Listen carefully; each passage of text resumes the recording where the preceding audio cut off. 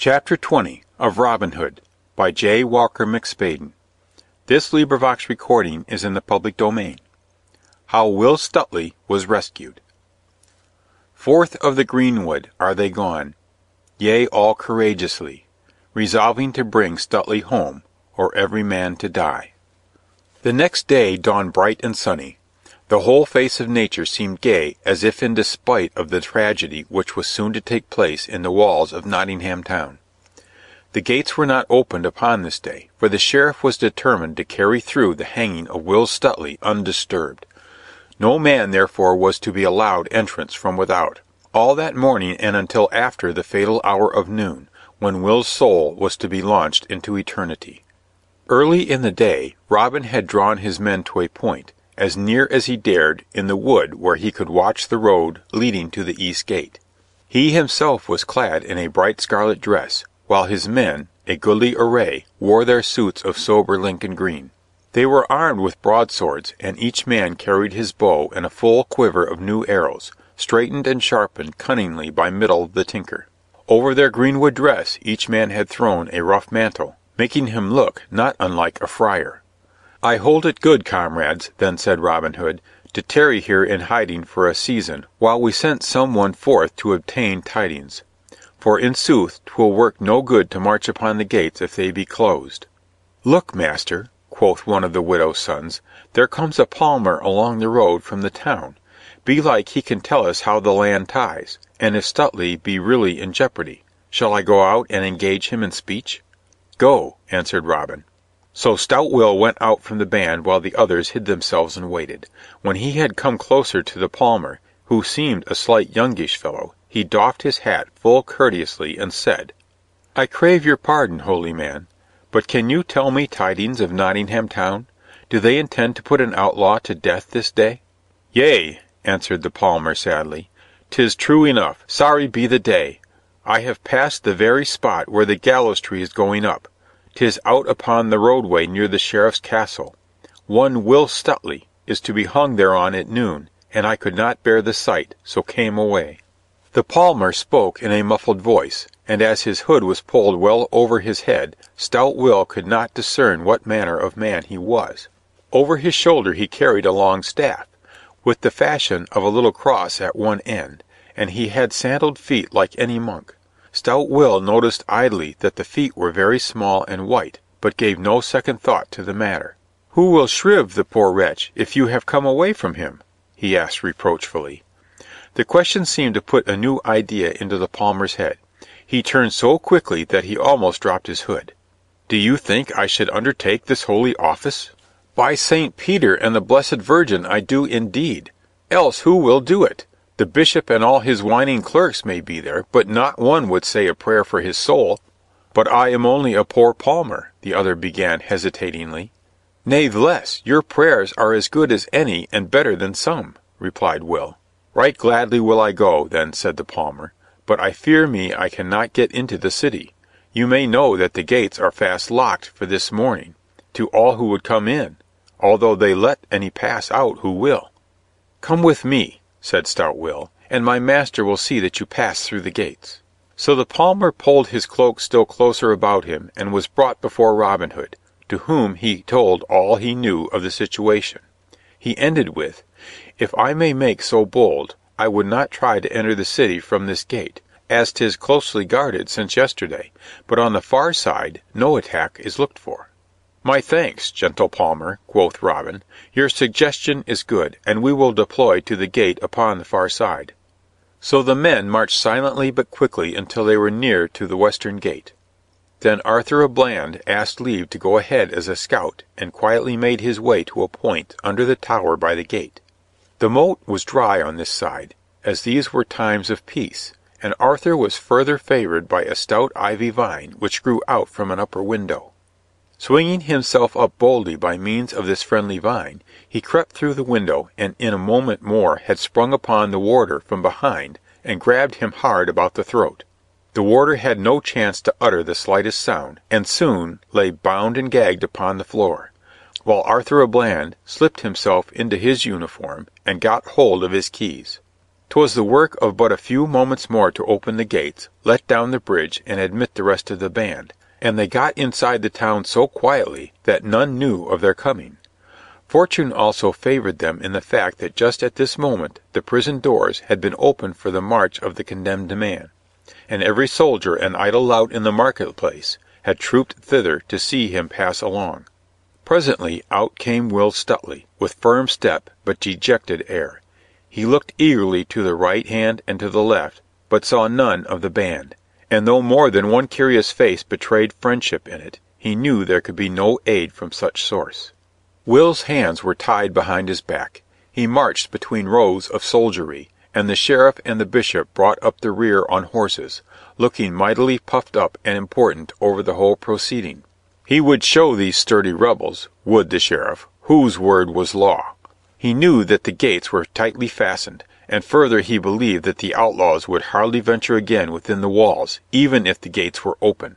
And as he looked around at the 50 archers and pikemen who lined the way to the gallows, he smiled with grim satisfaction. Seeing that no help was nigh, the prisoner paused at the foot of the scaffold and spoke in a firm tone to the sheriff. "My lord sheriff," quoth he, "since I must needs die, grant me one boon, for my noble master ne'er yet had a man that was hanged on a tree. Give me a sword all in my hand, and let me be unbound, and with thee and thy men will I fight, till I lie dead on the ground." But the sheriff would by no means listen to his request, but swore that he should be hanged a shameful death, and not die by the sword valiantly. "Oh, no, no, no," the sheriff said, "thou shalt on the gallows die. Aye, and so shall thy master too, if ever it in me lie." "O dastard coward," Stutely cried, "faint-hearted peasant slave, if ever my master do thee meet, thou shalt thy payment have. My noble master thee doth scorn, and all thy cowardly crew, such silly imps unable are, bold Robin to subdue." This brave speech was not calculated to soothe the sheriff. "To the gallows with him!" he roared, giving a sign to the hangman, and Stutely was pushed into the rude cart which was to bear him under the gallows until his neck was leashed.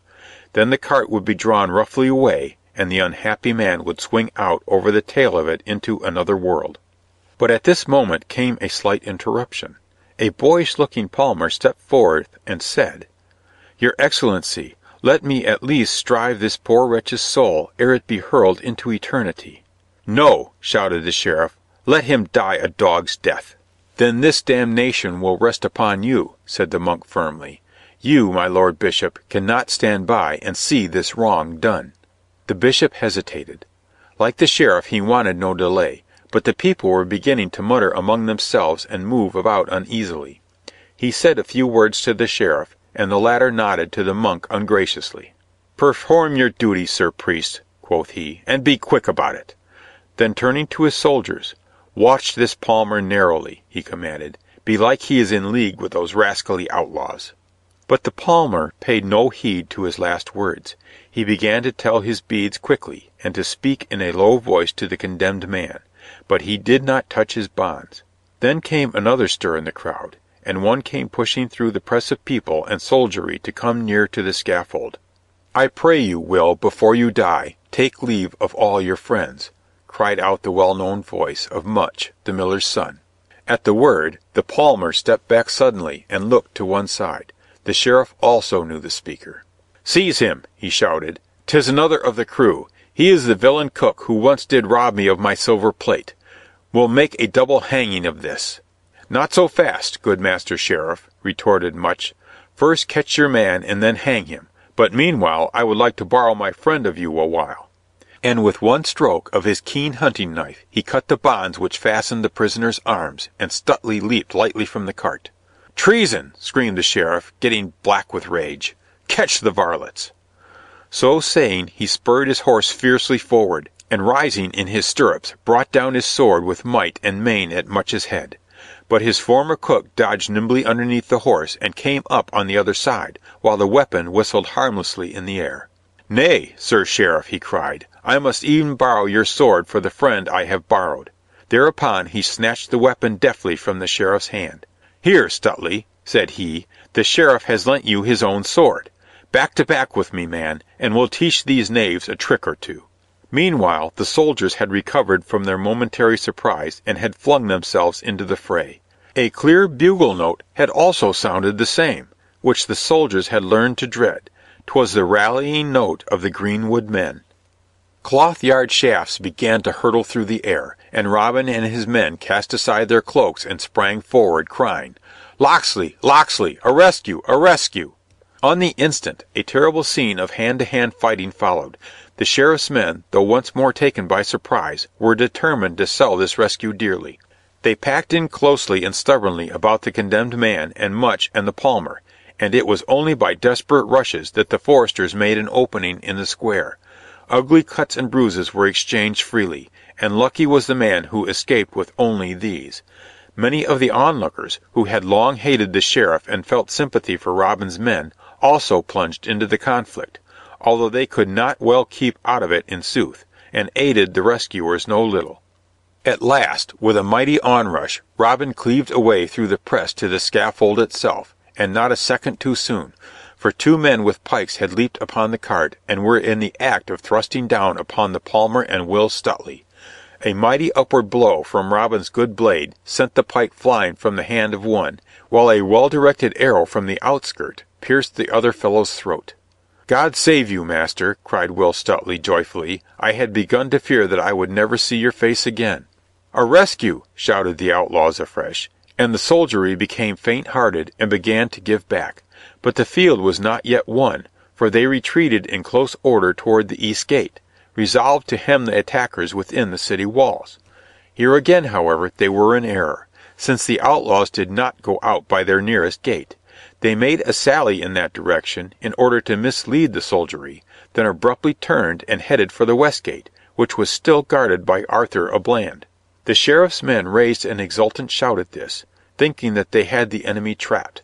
Down they charged after them, but the outlaws made good their lead, and soon got through the gate and over the bridge which had been let down by Arthur a Bland. Close upon their heels came the soldiers, so close that Arthur had no time to close the gate again or raise the bridge.